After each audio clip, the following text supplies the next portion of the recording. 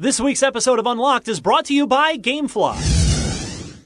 What's happening, friends? Welcome to Unlocked episode 361. It's Xbox here at IGN. Every week we've got the latest and greatest from the world of Xbox. This week, a new way to interact with your Xbox in the wake of the tragic passing of Kinect. Rest in peace.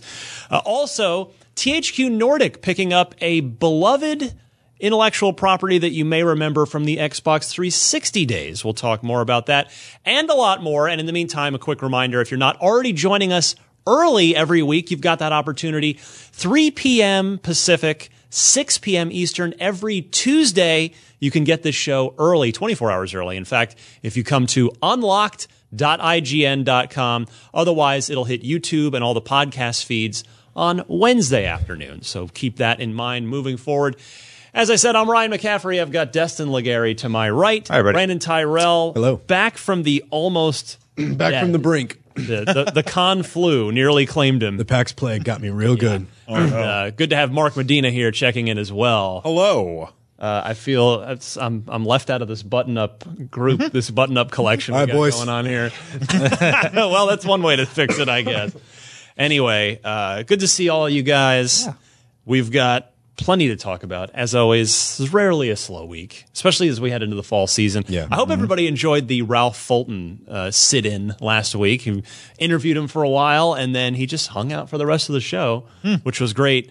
We've got Forza Horizon 4 coverage hitting IGN Wednesday at 12:01 a.m. Pacific. So basically, when you wake up on Wednesday morning, it'll be there for you. I had a chance to go over and play the first two hours of the campaign. Oh, nice. Yeah. So I'll be talking all about that. That's awesome. As I do on IGN. And then one other quick show note as well, related show note, cousin show.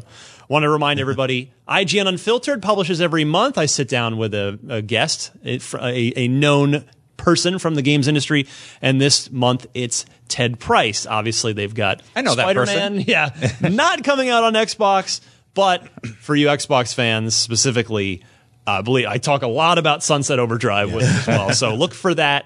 Actually, I guess by the time this show airs, it'll be up. The full episode will be up. So please check that out on IGN, YouTube, and or your podcast feeds.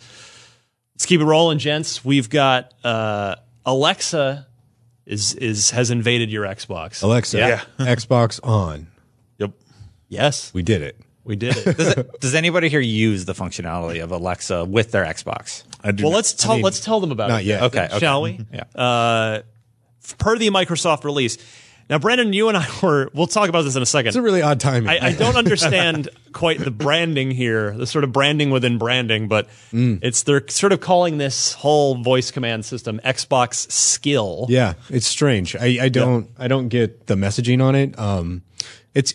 I get that, like, they have to call something, they have to have a name for the entire, like, sphere, the entire feature, right? Like, because it does support, what is it, Alexa, Cortana, but not Google, Google Home Assistant yet. Yeah, at least yet, right? But the Harman Kardon Invoke, Sonos One, iOS and Android. So it's supporting a lot of hardware, and I get they need one name, but I don't know what Xbox Skill implies. Well, here you go. With the Xbox Skill, you can use voice commands to power your Xbox One console, adjust volume, launch games and apps, start and stop broadcasts on Mixer, capture screenshots, and more. So effectively, that's everything you used to be able to, well, you still can, but do with Kinect. Yeah. I mean, everybody that's moved on to... Well, Kinect Voice, yeah. Yeah, everybody that's moved on to an Xbox One S or X probably isn't using their Kinect anymore because there's no port for it, and they sold the adapters for like a minute, about a minute, and at a criminally high price. Yeah, it was like $40 for the stupid adapter. I'm curious what those are going for on eBay these days. Yeah, if you've got one, you might be able to unload it now before everybody figures out that this voice command stuff is out there. So Microsoft goes on to add, it's the fastest way to get into your games and one of the easiest ways to interact with your console for everyday tasks. For example, if you have the skill enabled on your Echo and you're a part of the Insider Preview, it's rolling out to the inner rings of the Insider Preview right now. It'll obviously move out to everybody over time. Just say, and I'll see if I screw over anybody out in the audience right now, Alexa, start Rocket League. And what's cool about that, it doesn't even if the console's off, it'll actually turn it on and then launch the game. So I like that. I like that it's sort of retroactive. You don't have to do it step by step. You can just skip to step 2, and it'll take care of step 1 for you. The Xbox skill integrates with your Cortana. You already covered that stuff. So, and for the full list of commands, if you're in this, just say, Alexa, ask Xbox, what can I say? And it'll give you the full rundown. Yeah, I'm really curious to try this. I am not part of the Insiders program, so I'll have to wait a little bit.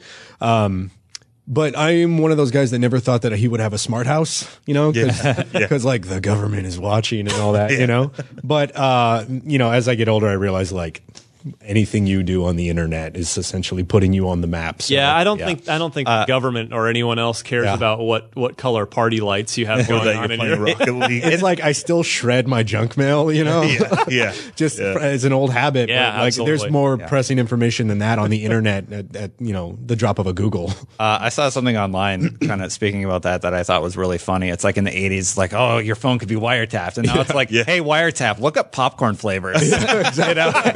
Yeah, that's good. Yeah, I really like that. Yeah, but I have multiple Alexa dots throughout the house, and I have one major one, and it's cool. We use it to play Spotify. We use it to find out what the weather is, what time it is. We use it to do like rain sounds at night. So it's in my living room, and it's really cool that I don't have to like.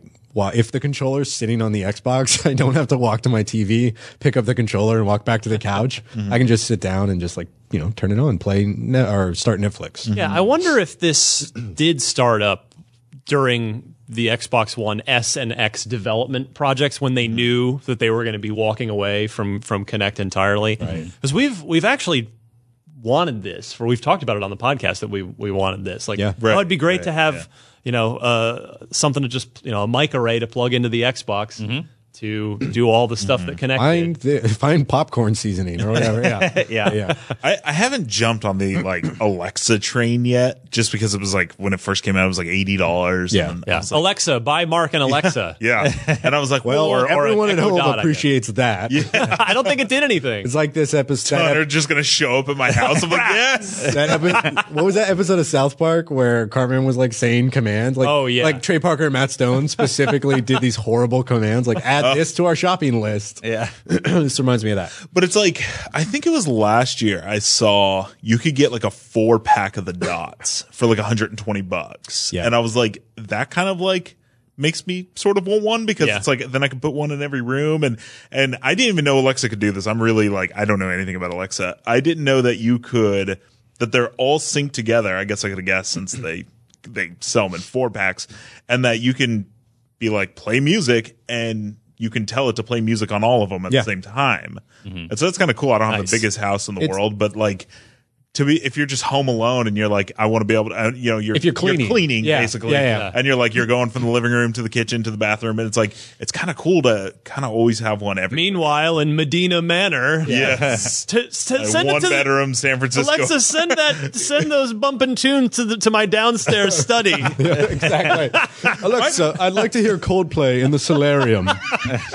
I love it. So wearing a robe all the time. Yeah, just a smoking jacket. Let's be real. The thing I'll say about the Dot, and this is like not Xbox related at all, but no, we're just reviewing Alexa products. The Dot speakers are not great, so like buy a stand-up one. But I also have a Dot in almost every room in the house just for that reason. It's like the sync sometimes falls in and out. So like when I say Alexa, resume music in this group, that all we call it group everywhere. Like 4 of them will play and 1 of them doesn't, Yeah. So it is hit or miss, but it's cool when I'm doing the dishes or vacuuming or something for that exact same reason. Well, and so I was going to bring up the point that like I never used Kinect's controls like that. They're great. Like they're really, I use them all the time. It's just because it's like I've had it not work a couple of times. Yeah. And once it doesn't work sometimes, it was just like, I'm just never going to use it. That's totally fair. Like, and that was just kind of like my thing is like, you tell Alexa to order you something. The second you get a product you didn't intend to order, you're just like, I'm never doing that again. Yeah. Right. It's just kind of how it was. I would be like, Xbox on. Xbox on, and you're just like, or I could just push the button on my controller and be there. And so that's why I've never like really jumped on board. Like I don't use Siri. The extent of Siri on my phone is Siri set a timer. Oh, like really? I don't never be like, oh, I got work in the morning. Siri, set my alarm. I use that. I use it for that all the time. I feel like I would never trust that it actually said it, or Siri, buy movie tickets, or I don't use any of that. Be like, stuff. Mark, That's true. It does. Your 6:30 a.m. alarm is on. That tells me you're a worrywart. But guess what? Even if Siri said, I would still and make sure that the little alarm icon is there. Yeah. And so, in my opinion, I might as well just. I don't know, just kind of. I mean, no, but you make a good point, though. It's a worry, a little that worry is boy. that is totally fair, and I think what's cool about this is by integrating with Cortana, by integrating with Alexa, and hopefully, because the common reply on my Twitter thread about this was a lot of people looking for Google Home. Like, hopefully that's coming. Yeah. Because a lot of people use that.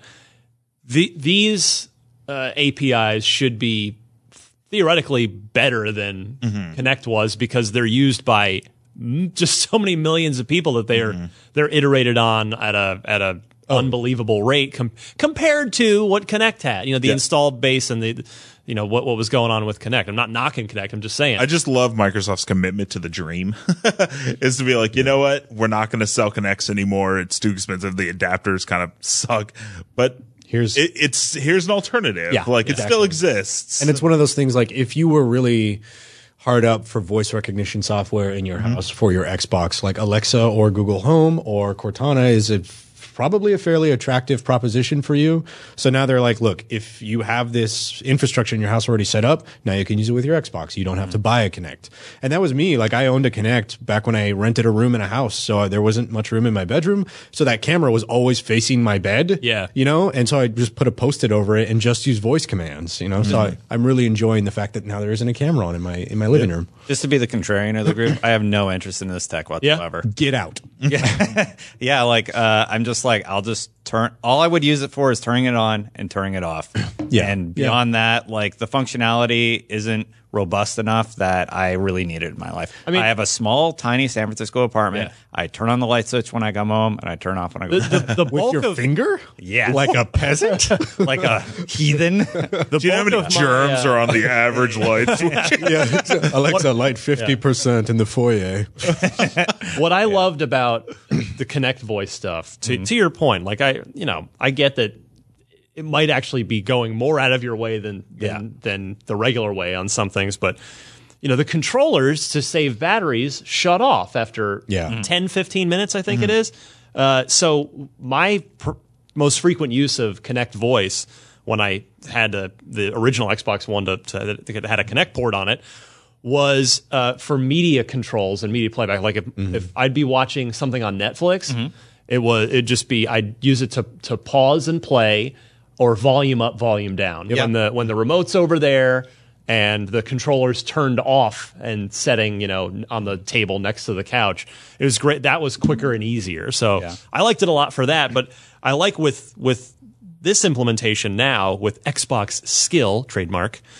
It's like I was saying, you can skip steps. You don't have to turn it on, and it's just launch this game, and it turns it on and launches that game. I think because Alexa's always listening. If it worked with my phone, and I could just be like Xbox pause, and my phone was over it does work with your phone. There are well, free options. That's the only way that if you have an Amazon account, I'm sorry, I didn't mean to cut you off. It's okay. If you have an Amazon account on iOS or Android, you theoretically should have this functionality. I'm not guaranteeing it. Like you'll have to go in and set up some steps, but I believe you can pull out your phone and be like Xbox on. Yeah, or Alexa, turn on the Xbox. That's the only case I would use it. I'm not buying a bunch of Alexas for my apartment though. Well, here's the thing. I mean, I was going to tell you this, but I bought my 4 dots on Prime Day or Black Friday or something. They're like, I think you can get them for like $30 a piece. Yeah, that's $25 a piece. I bought one as a gift on Black Friday for $30. Yeah, not a bad deal.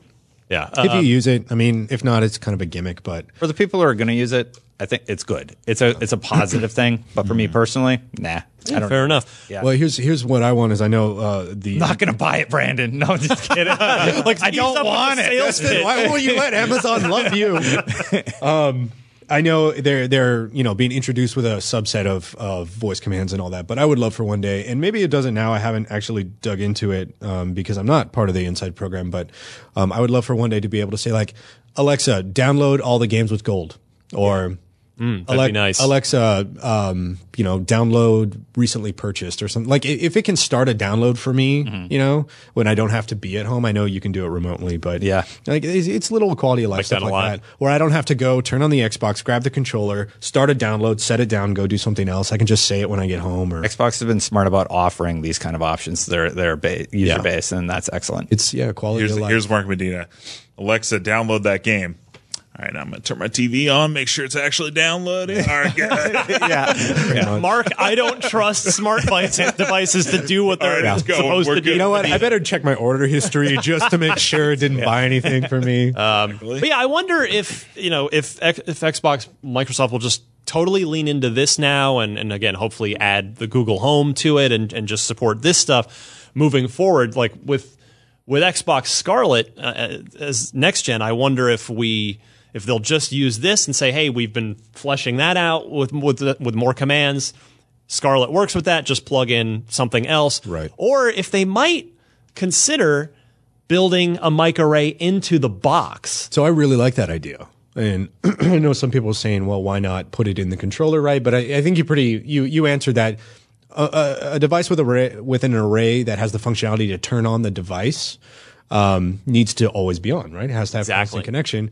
You would run battery life. You would run through so many rechargeable or not rechargeable batteries to get that functionality. So I like that.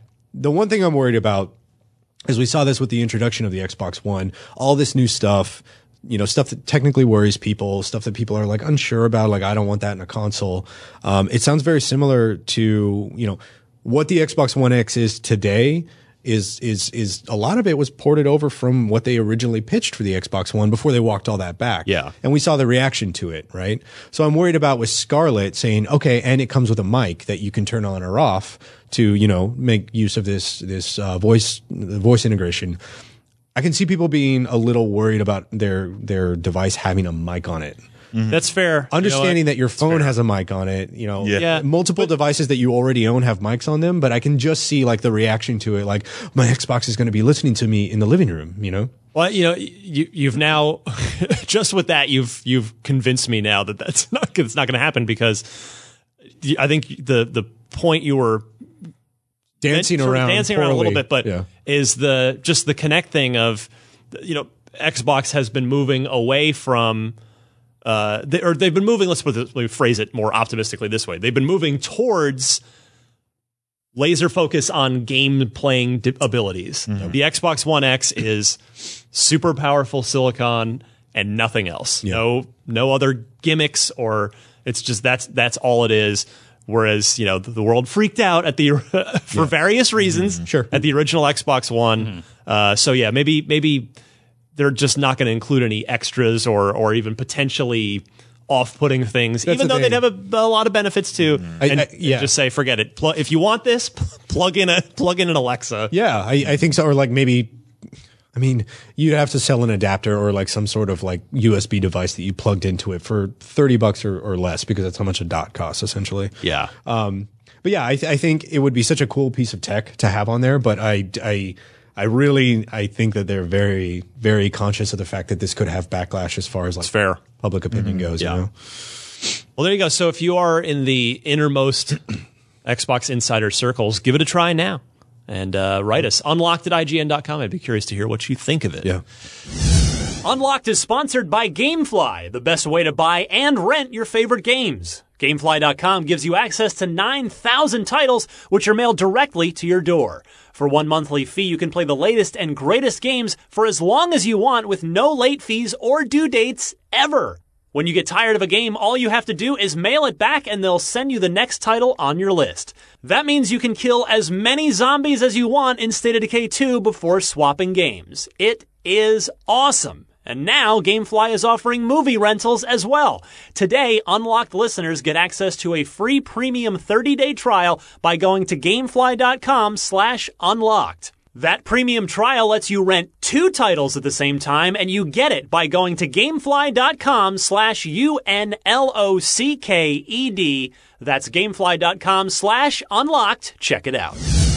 Next up, THQ Nordic, or as I like to call them these days, Vulture Studios. Got it. THQ Vulture. They have acquired the rights to Kingdoms of Amalur. You may remember Kingdoms of Amalur: Reckoning. Yeah. Xbox 360 release, which was extremely well received. IGN gave it a 9.0 back in the day. Over at OXM, I think we might have been 8 or 8.5 on that one back in the day. All right. Sorry, I'm playing the part of the internet. Destin. God, Here's the original trailer for it if you're watching on video now. It's bringing me back, man. Yeah. But no, I mean, I'm just poking a little fun at THQ, but because the reality is they have been gobbling up a lot of dormant or dead intellectual properties and franchises, but that's great. Like there's a chance for new life for a lot of these. Especially because people really loved Kingdoms of Amalur. Yes, this game in particular, Brandon, you've got 70 hours into this, you said? I mean, years and years and years ago, yeah, but I did put like 70, 80 hours into it, playing it as an RPG, right? Not as an action RPG like maybe a Darksiders 1. This what I loved about Kingdoms of Amalur was it was like a computer RPG, like those old heady, like real nerdy fantasy like OG BioWare. Yeah, like there's an whole universe to it. There's a whole lore system and I mythos. could be wrong, but wasn't it originally supposed to be an MMO? No. Or there's something there. Okay, go. You got this. You want to do it? No, you got this. It was a two-parter essentially. It was a twofer, you might say. It's Kurt Schilling's game studio, 38 Studios, and they suffered a horrific fate that we've been over before. Yeah, so that's a long, drawn-out story that deals with the state of Rhode Island, of all things. But so the Amalur thing, like they brought in Todd McFarlane to do the art. They brought in R.A. Salvatore, who is a prolific fantasy author. He actually just released a book last week, I think it was, called Timeless. They sent us a copy for reasons I literally have no idea why. It's fantasy. Yeah, it's like the Drizzo To tease Amalur. Maybe. To tease this news. That'll be great.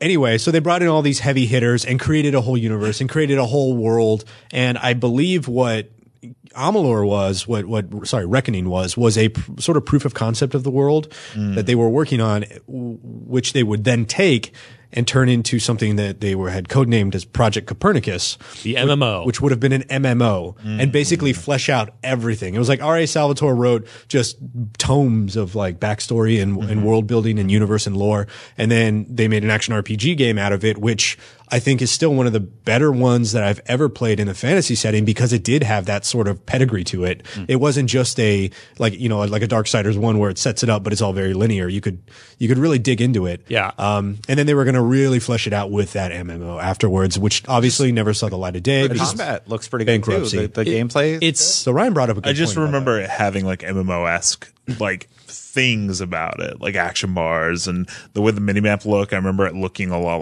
like Guild Wars, and so it kind of like gave you that kind of feel. Yeah, to me it's and I mean this in the most complimentary of ways. It's the best Fable clone I've ever played. Like it's the way it's sort of structured, and I think it feels a lot like Fable in the sense of it's a third person, large scale but not MMO fantasy action role playing game with with a lot going on in it. And yeah, it was excellent at the time. It was excellent. Yeah, and here's the thing is like I almost take a little bit of disagreement with the Fable clone moniker because I feel like that is really just saying that it is. I understand where you're coming from, right? Like the areas were all kind of linear, and they like the forest, the enchanted forest was an arena essentially. It was a big ass, exactly. It was a big ass room that you could go into. And granted, it was a huge room, but it was still just a room, right? It wasn't like an open world, right? But what I do love about it is what Kingdom.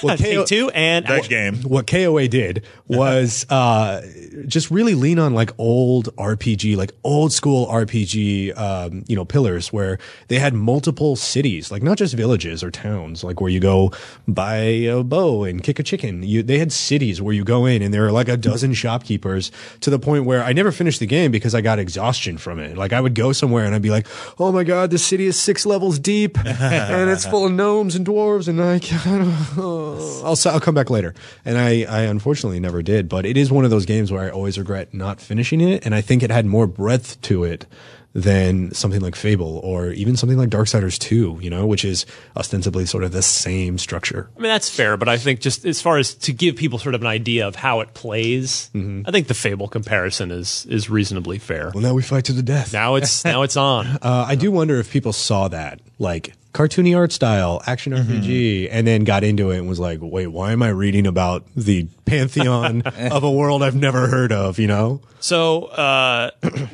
other stuff THQ Nordic has acquired, you know. And go.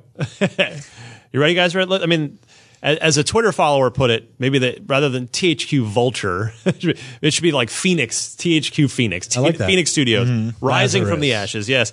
Yes. So they've got Red Faction back under their banner, as it was under the original THQ.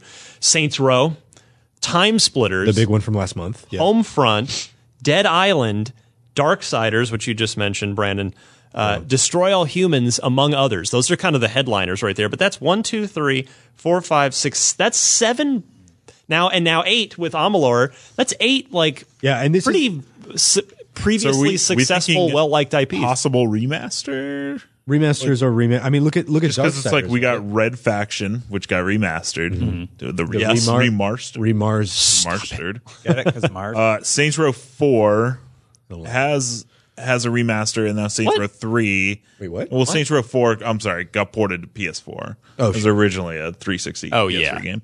But then now Saints Row 3 is coming to Switch in a That's form true. of a remaster.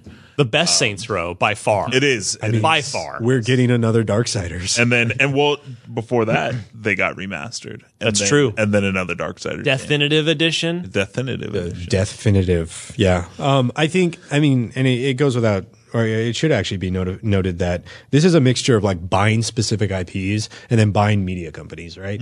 Like they bought Koch Yes. Media, KOCH, Yes. which owns Deep Silver, which, you know, has Darksiders and, I'm sorry, not Darksiders. Dead Island. Dead Island and Saints Row and Red Faction. Red Faction. So like they're purchasing both companies and IP, and I think that's really good. Do you remember when this whole thing went down? When they went bankrupt, essentially? Oh, yeah. And then like they were auctioning off. Yeah, the properties were all individually auctioned off. That's how. So Evolve, I know nobody likes to remember Evolve particularly fondly, but just it started as THQ was originally the publisher behind that, and fairly early on, that THQ went under and 2K bought it. Yeah. 2K also bought WWE. Yeah. Yeah. That's So yeah, everything went to various new owners. So it's great to see them being like from the mess that was like 3 years ago? Oh, way more. But anyway, that was 15. That's not the point. Go ahead. It's nice. Long story short, it's nice to see like some of these games, like Time Splitters, which has a huge following, potentially get a second life. Darksiders 3, would it have happened without THQ stepping in? I don't know. Probably not. Well, maybe someone else. I feel like they're possibly just testing the waters with the remasters. Like maybe the For sure. definitive edition did well enough to warrant like, hey, let's do Darksiders 3, and then maybe remastered edition will do good enough to get another Red Faction. And But they're not just doing what Capcom was doing a number of years ago, which is just remastering all their stuff. Well, they just remaster all the Mega Man X games. Oh, yeah. They still do that. And but well, they're now Resident also- Evil as well. Capcom at one point years ago put out a quote that said like, "Hey, if people keep buying them, we're just going to remaster our entire catalog." Yeah. I remember you were particularly animated. It just because their output on 360 was so great. Yeah. Lost Planet, Dead Rising, Resident Evil 5. There's just one or two other big Street ones. Fighter. Street Fighter 4. They brought Street Fighter back in such a big way, and like they were, I thought, one of the most impressive third-party publishers. And Resident Evil 6 and Resident Evil last 7. generation, That's and all I think there. they've been largely. Thankfully, it's now seems to be changing, but in probably the early part of this generation, they were one of the least impressive publishers. Yeah, I agree. From a creativity standpoint. things are turning around for them. But anyway, there is a wrinkle to this Amalur acquisition by THQ Nordic. A THQ Nordic representative told Eurogamer, quote, EA still has the publishing rights to Reckoning specifically. So new games shouldn't be a problem. But Kingdoms of Amalur Reckoning, the game that Brandon has 70 plus hours into. I guess if they did want to remaster it, they'd have to make some deals. they would have to cut EA in on it. Yeah. And it probably also means, as far as backward compatibility goes, that would require. Now, I don't actually know. I mean, to the best of my knowledge, having gone up and done that whole feature story last year on the backwards compatibility team. Oh, yeah. I don't think money changes hands. They didn't imply that or state it in any way to me. It's just something they do it. Microsoft handles it, and then the publisher signs off. For all I know, there could still be some money changing hands. I kind of figure no, because I didn't think there was. if Microsoft does the backwards compatibility work, no money changes hands, but then the game goes back up for sale digitally, then the publisher stands to benefit anyway. Yeah. I got to figure an Amalur backwards compatibility situation would require an EA sign off. I imagine so. At this point, though, like, what do they have to lose? Exactly. Like, if THQ says, "Hey, we want to remaster this," here's 5% royalties or whatever. Like, it seemed like a win-win-win for everyone. Yeah. Triple win. A triple win. Dang. Yeah. The old triple win scenario. THQ, EA, and us. Thank you. I did not expect that to land as flat as it did. All right. Brandon, you dug up a quote from last year here. Yeah. From a THQ Nordic executive. Just sort of elaborating on the strategy of acquiring intellectual properties, right? And that is to say, this isn't their game plan now. They don't just like patent trolls where they swoop up things and like make their money off that. They actually are developing. They are purchasing studios and working on active development of games that are new, like Biomutant from Experiment 101. Yeah, that thing looks cool. Is a THQ joint. But that's right. In industry with game industry.biz, Reinhard Paulus, I want to say is his name. He spoke to, this whole strategy and stated that the big challenge is when you have so many IPs, you need to pay respect to all of them, to the good and known ones. You might think that there's 3 or 4 properties, but in reality, it's more like 15 to 20. And he says that's a lot to take care of. And our approach to this is not just doing something with them, but doing the right thing. That takes time. That's why we're sometimes slow and not announcing, say, the next Destroy All Humans right away. We need to think about the place that the IP is in today or has in today's gaming world, what the right next step is with it, and what the fans want. And once they're comfortable with that, then they go ahead and do it. So it sounds like they don't just buy something and say like, "Hey, throw it on the Xbox." They're saying the right things for sure. Mm-hmm. They take it, they vet it, they see what it is, and I imagine that process happens before they purchase it. So the next question for this panel is. This is all well and good. It'd be great to see Kingdoms of Amalur live on. Who do you get to do it? Because the original development team long since dissolved, and the 38 studios crumbled a long time ago now. BioWare. So you got to look at either somebody that THQ Nordic already owns, or somebody that is available, on the free agent market, effectively an independent developer that you can get to do this. I mean, it's right off the top of my head, like Biomutant's out next year. Experiment 101 has, obvious, like, I'm sorry. Open world chops? My words are leaving me. They have experience with the cartoony, colorful, open world, third person aesthetic. So, that was the first thing that came to my mind. Really? It was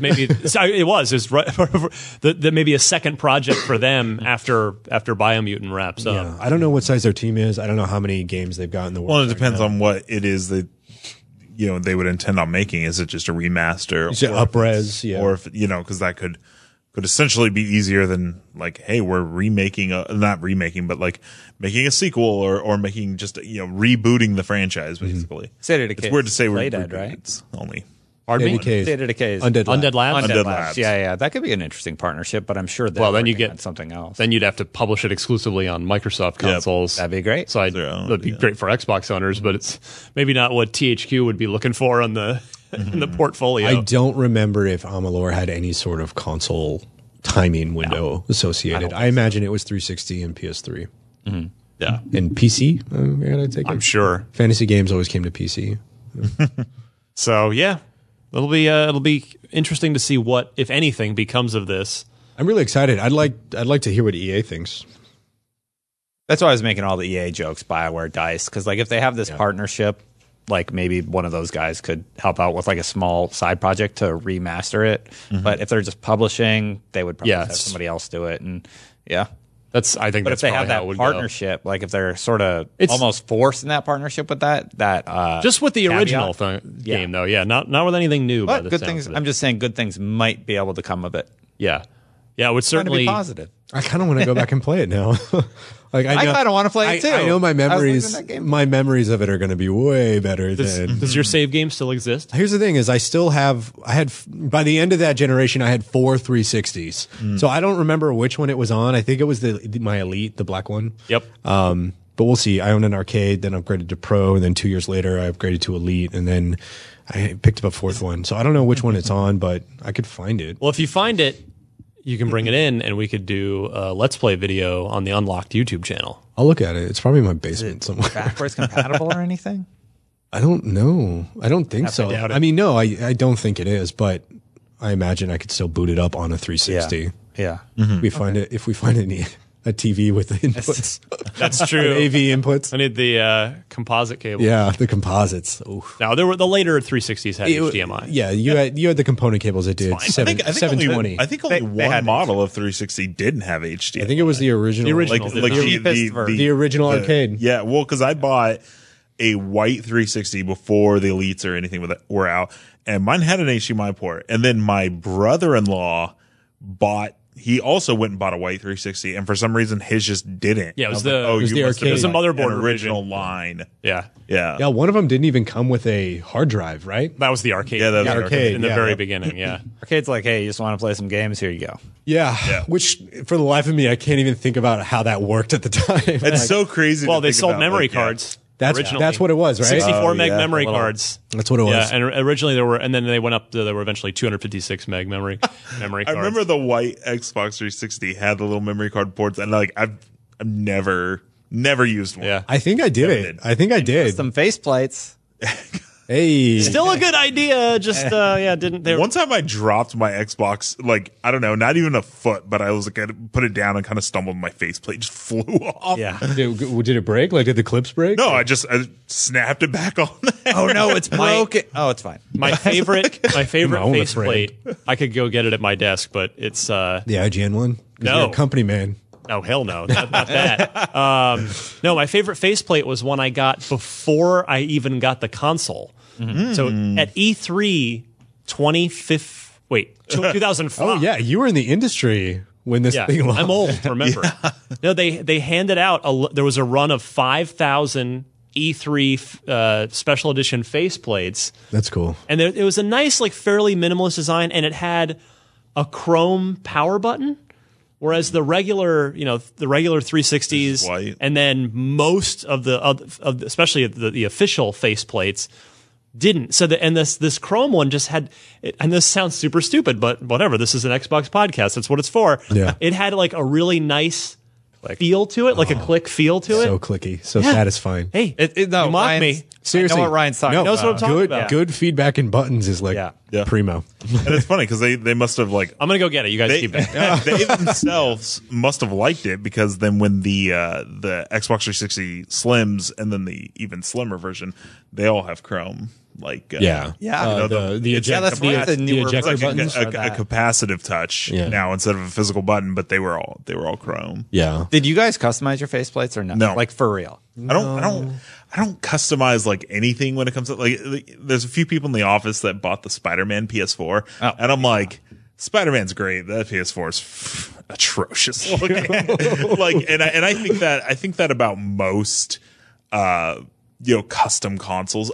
To be honest, I'm not just saying that because you're sitting right here, but one of my the only custom console I liked was the Taken King PS4. Oh, was it the white one? Because it was white. Yeah. And the Destiny 2 PS4, because the PS4 Pro, because that one's white. And for some reason, the white just looks so shiny. So I felt the He's same. back. Oh god. It's not autofocus. You got to go to the desk. Yeah. Just hit Control Plus on your browser. It'll zoom in. Back. Yeah, this one's been sitting on my. So this is an unopened one. My god! I had an open one, obviously, that I used. This is number 4,910 of 5,000. You can hold it up, this on the one. sheathing has gotten yellowed, from gross lighting that's killing us all over time. But the inside is I don't know how well you can see it. Podcast got You can dark. see it But yeah, it's got the concentric rings, E305, and then just that nice sweet chrome power button right there. It says E305 limited edition, and then right on the packaging, but not on the actual faceplate, it says, "If you could look into the future, what would you see?" Oh my God! And the answer what is, a question now! Wow. the answer is E3 2013. No, Stop. this is a really great faceplate. I'm gonna look it up on eBay. Was it? Oh God, man! There's probably too many of them, honestly, for them to be worth anything. $5,000? I don't know, or 5,000. 5,000 like 13 years ago. I don't know where my opened one is. $100, Ryan. Really? Oh wait, here's one for 15. Oh, here's one for 15. No, it's been open. It's been open. Sorry, yeah, what a sealed in box. This is that primo mint Sealed. condition, Here's Kinda one yellow for like a Super Nintendo. limited run. The Face of the Future, a numbered edition of 5,000, created for E3, May 16th, 2005. Anyway, Sweet. forgot how we got here. But I never owned a customized faceplate. The answer is no. All right, so if you have sold one for 100, one for 15 that was open, 50, 100. So if you're looking to get rich, no, I'm For something hardcore First of all, Xbox let's clarify. IGN's ethics policy says I will never sell. Oh, it. yeah. This Yeah. will. I mean, That's it is true. actually mine. I guess I'd have to leave the company if I wanted to sell it. Yeah. And that's really not worth the trade off. Yeah. So I think it'll just stay. That's here. technically the way it works here. Is like if we're gifted things, they belong to the company, not us. If we ever leave the company, they remain in the office. So speaking of my PlayStation account. cool Xbox tchotchkes, I wanted to mention one other thing before we wrap up with a big game release date. But I wish I had one here to show you, but it's the Xbox Australia marketing and PR team. They have done it again, my friends. Oh, God. I don't know if you've seen Lucy O'Brien's Twitter feed, our senior editor who works out of our Sydney office. She tweeted a couple videos of this thing. So the Xbox Australia marketing team created in the way that, first of all, let me give you their backstory. They've previously made a giant, amazing Xbox One pool float. Yes, that thing is awesome. And then their seeming peak creation was an Xbox onesie, which is exactly what you think it is. Nailed it. No, they've topped themselves. They've created a special edition Xbox One controller. They've only made I think 50 of them or something. Oh, really? There's not that many. That'll probably be worth more money on eBay, but not that we'd be selling any. But a grease-proof controller in celebration Finally. of PUBG's 1.0 release on Xbox. The tie-in there being, of course, the chicken dinners. Eat your chicken dinner. You got greasy fingers. It doesn't matter. This is a grease-proof controller. First of all, And yeah. like, God, as much as I hate to admit it, kudos to whoever thought of this in the marketing department, because that's really good. It's got you a can, coating on you it. can eat your chicken dinner and not get your controller does it greasy. not stick? I imagine it's that same coating they put at the bottom of like public pools where it's just like a little grippy, right? So much so that it like after a couple hours it starts to like wear on your feet. I was gonna say, like, are your fingers turning red, like rubbing up against this thing? Yeah. It's now, like I'm. It's acid. I don't know. The controller's acid. It's just got a really high pH. Like that's it. Like, I kind of get it. Like, I'm kind of weird about like, I don't know, Touching things. Well, about like, so like your controller, right? It can go wrong so fast. Like, Wait, what? I just mean Hold on. as far There's a as- lot to unpack there. No, there's not. There's not. So when I had my iPhone 6, I don't know what it was, something on my fingers, some chips or whatever, and I pushed the home button, and that was it. The entire lifespan of that phone, the home button felt weird. Oh, like because stuck. stuff had gotten on. Oh, yeah. right. Yeah. It's just from that, and it's the same has happened with jelly? controllers too. Whereas, like, you know, they get greasy and your joysticks wear down, and so I'm kind of weird about like if I touch my hair or something like that, I'm like, I gotta go wash, you know, before I am gonna play a game. So it's like, but this does not Dude, like. smart. this does not make me. I don't want this. Well, I'm a trash monster, so this is excellent for me. I eat whatever, and then I go back to playing. I feel like this is dangerous for you though, because it's going to send you in the opposite direction. You're just going to be like, "No, it's fine. I got the grease-proof controller," and you're just like mainlining fistfuls of Cheetos into your mouth, and just like your controller has this weird orange crust to it. You're like, "Oh, but guys, it's grease-proof." Still You're like, grip it's disgusting. No, it needs to be washed. No, it's fine. Trust me. So Lucy said on Twitter, in all caps, and I quote, "It feels really weird." And then they put up a video of them all sort of wiping various grease on it from different foods. What happens? I guess it works fine. I suppose. This is the thing. Is like, I want to know the science behind this. Like, tell me what happened. It's on IGN.com if you want to read it. It absorbs it and gets stronger. This is like the opposite of like better some at games, the Wii more or Switch controllers we had or something like that. They were shaped like chicken bones or something, or they were shaped like chicken bread drumsticks or whatever. Yeah. And like when you held them, they were clean, but when you put them down, you still feel like you had grease on your hand. It was that weird. It was that weird You were rubber, just like, weird rubber foam. There's an amazing video, and I think it's on IGN.com, but it's from like 3.5 years ago. Brian Albert and Mitch Dyer were playing Dota using those chicken drumsticks as controllers.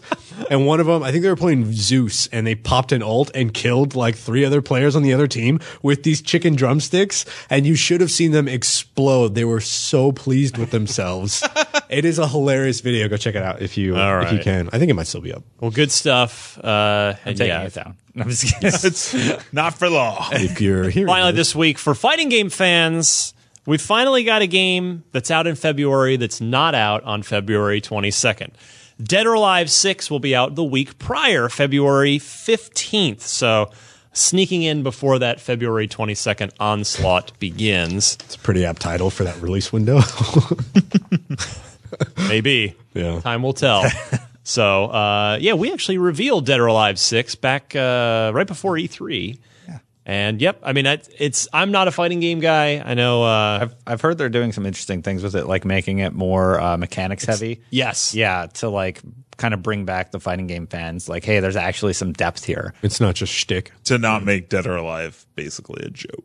Yeah, exactly. Because it kind of became that in some circles. Well, once beach volleyball came out, like that. Exactly. So they're trying to kind of rein that all in, and they've worked with a lot of prolific designers. How quickly would so there were two Dead or Alive Extreme Beach Volleyball games. Yes. Mm-hmm. How quickly, like, talking about a sign of the times in 2018? Do you know how fast that game would get killed internally before it ever, like, it would get pitched and immediately just like, no. Well, I mean, no, we're not doing that. This was a trend. Look at Soul Calibur, right? Like every year or every new release of Soul Calibur, like cup sizes would go up and leotards would get skimpier, and then it kept. That's another thing. It kept like it was a race to the bottom, and it's now finally started to pull back. Yeah, that out. is actually reflected. That's one of the things. Remember, if you look at the female fighters, they're actually wearing clothes. They're wearing clothes. Characters. Yeah, they're using garb that a fighter would actually. It's not half a lycra catsuit. They're definitively, or at least by the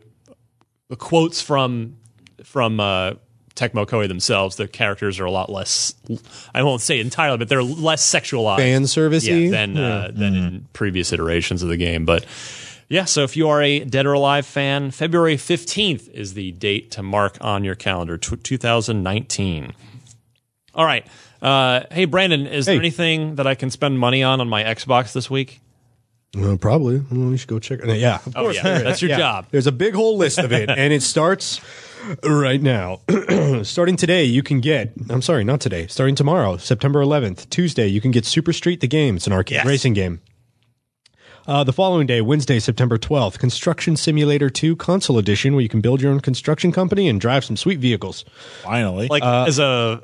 For real, or is like seriously, it's like a business 101 class, or like a front. You're building a front. You buy this and it just enrolls you in a JC business course.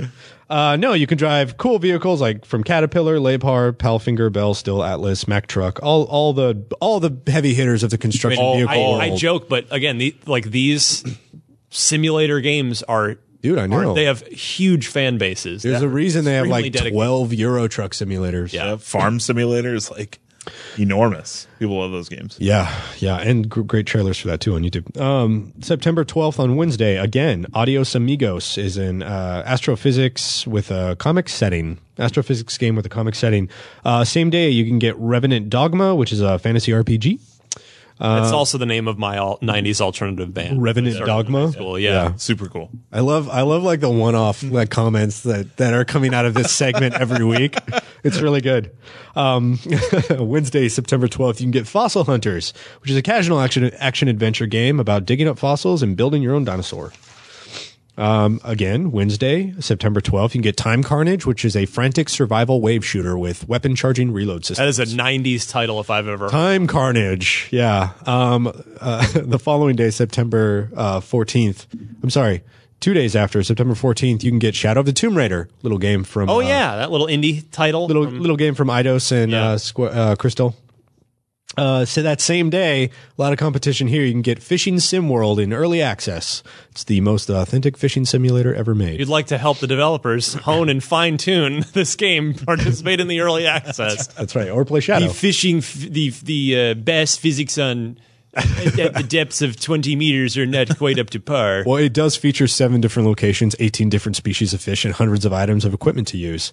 Also features live tournaments and 4-player multiplayer. That's actually, honestly, that's super cool. Yeah, that is cool. That really is. Like the extent of the detail, that's really great. Okay, if you pre-order Fishing Sim World, you can start playing Friday, September 14th. It's available for everyone on Tuesday, September 18th.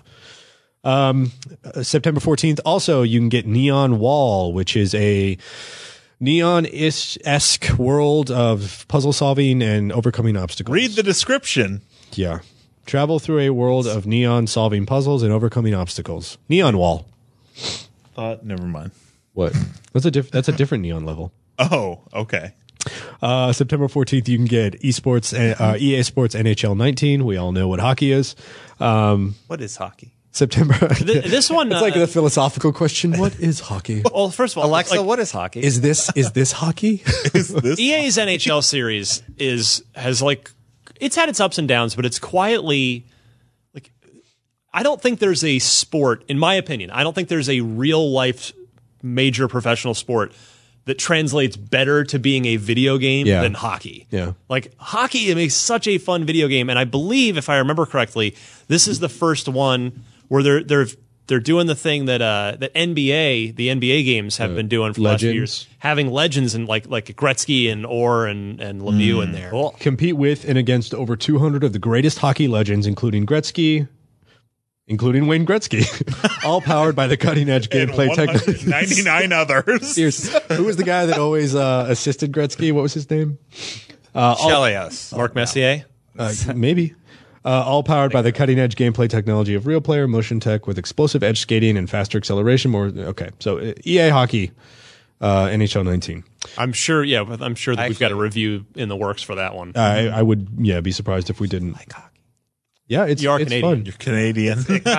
Seriously, it's just on everywhere, and it's kind of fun to watch. It's great. You're in line at Tim Hortons, and if you've never gone to a hockey game live, it is an incredible sport to attend in person. Yeah. Here's the thing: really great. I lived in San Jose for a number of years. Man. I was 5 blocks away from the Shark Tank and never went to a hockey game ever. And everyone always tells me it's like the funnest, the most, especially in the playoffs, the most fun live experience. They had a good season a few years ago.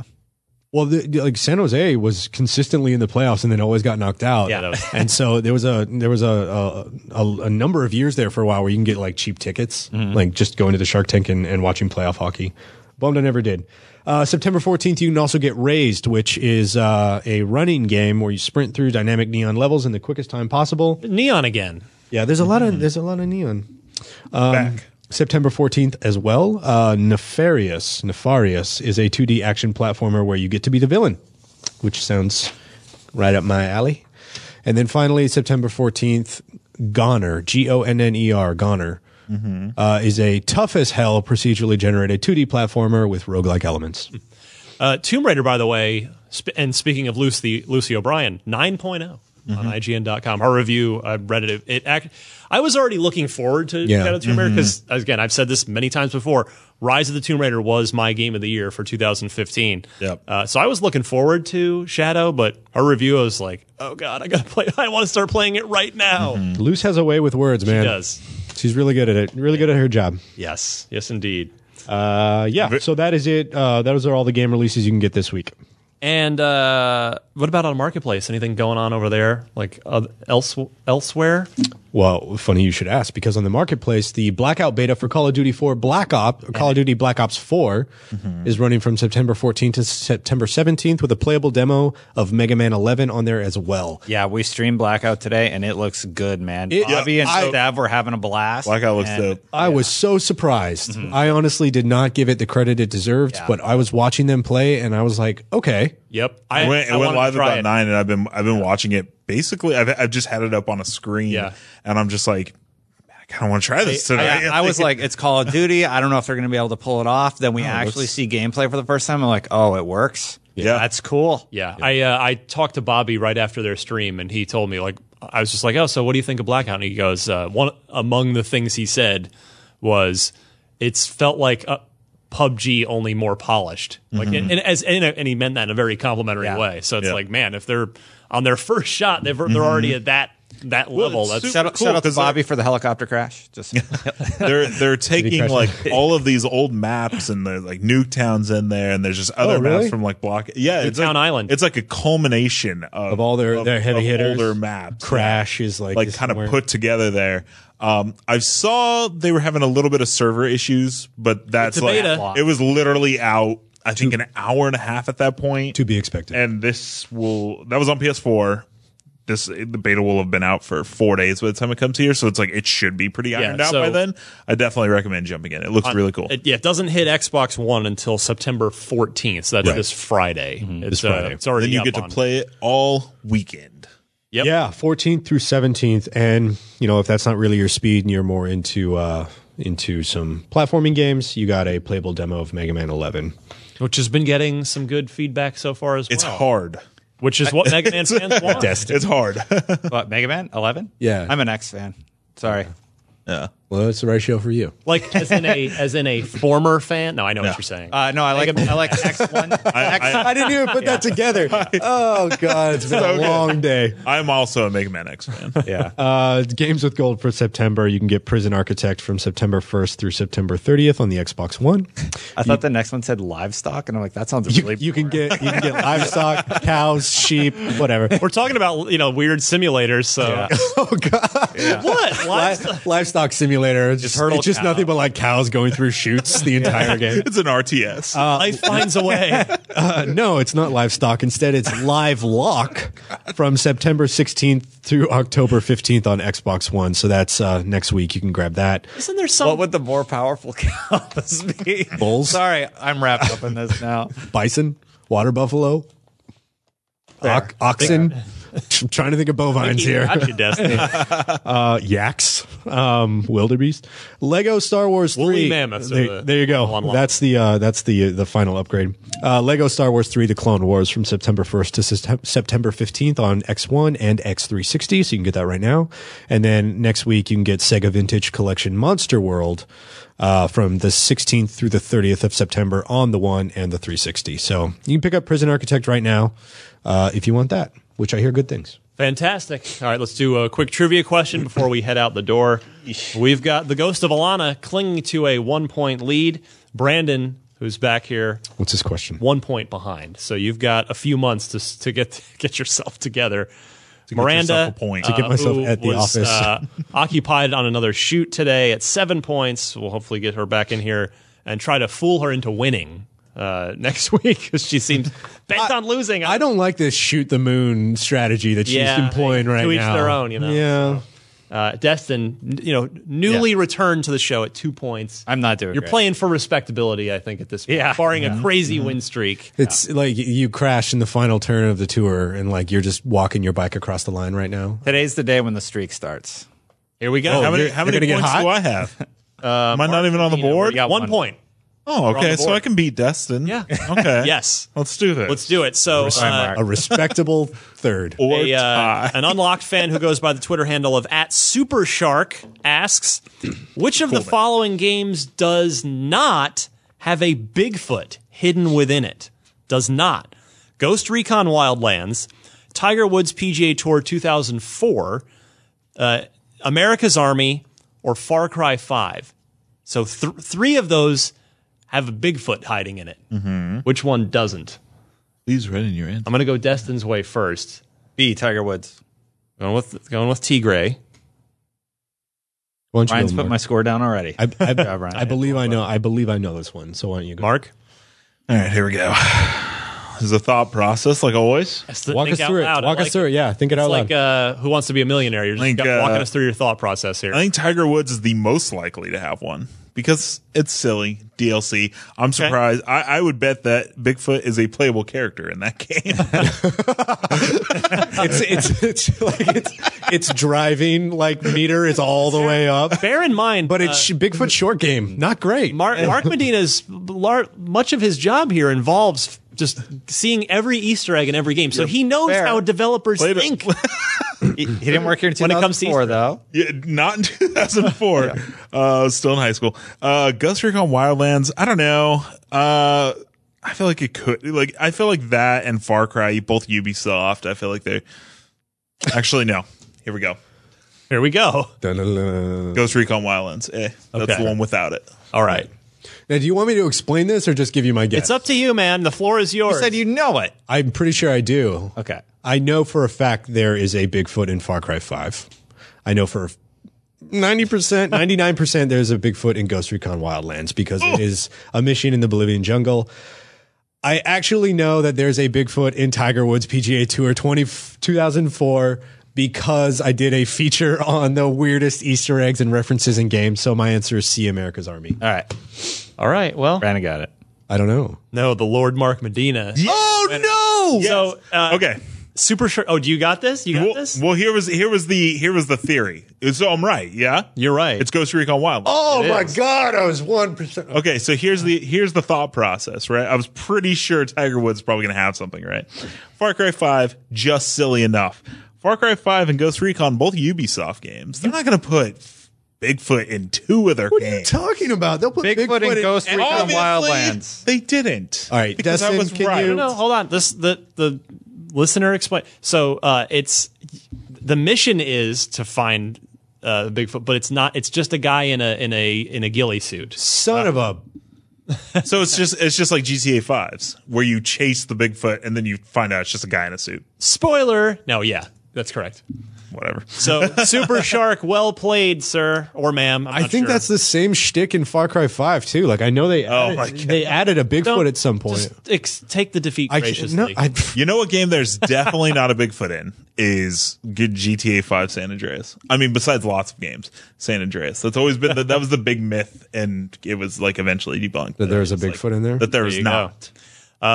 If you would like to try and angrily stump this panel, I please swear to God, there's a Bigfoot. I could have. send your I mean, Xbox trivia there's the question. Predator. It's got big feet, so like that counts a little bit, So right? mad that we're tied in points now. Unlock I know my IGN.com. Note 4 multiple choice answers and tell me which one's the right answer Next week. and we'll play next week. In Ghost Recon. Yeah. It's a guy- Technically, forget it's a subspecies Oh of. boy, here we go.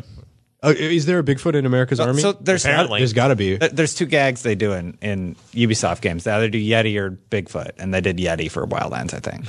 They did Yeti. There was a Yeti in They did Far Yeti Cry for 4. Far Cry 4. Yeah. They actually released a DLC, right? Yeah. Anyway, All right. there's You got me. There's that. Nicely done. Unlock block trivia. Destin's done. What was his name? Super Shark? Yes. I'm going to keep my eye on you.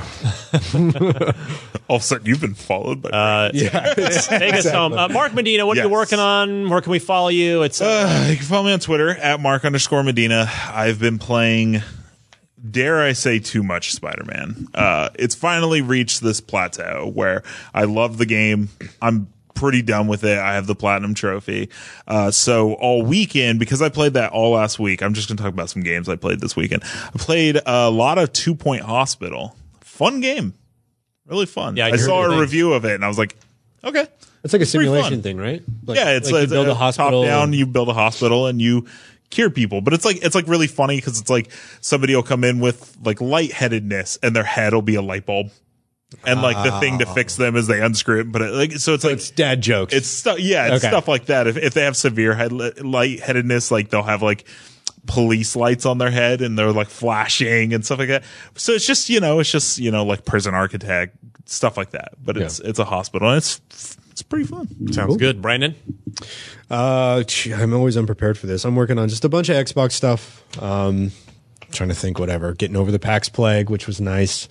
Nothing really to report on right this second, but you can follow me on Twitter at Brennan Tyrell. We're going to have a lot of interesting Xbox stuff coming up within the coming weeks. So excellent. Destin? Yeah, I haven't really been playing anything. Oh, I played roughly 60 hours of Destiny 2 Forsaken in one day. Tuesday. Since Tuesday. I stream sometimes, and I hit uptime last night, and it's like, you've been streaming for 15 hours. And I'm like, dear God. I need to take a shower. It's really good. It's really, really good. If you like Destiny 1, they've kind of revamped everything about it. And even if you have the base game, you can go see what new mechanics are like. Man, they address like everything. So so you're happy? I'm very happy with it. Even the storytelling's improved with the main campaign. They went a little darker. And I'm very happy with the state of Destiny. Your review is on IGN now, yes? Yeah. Is that the final? So we're recording this now. No, final will come out after the raid. Okay. But I mean...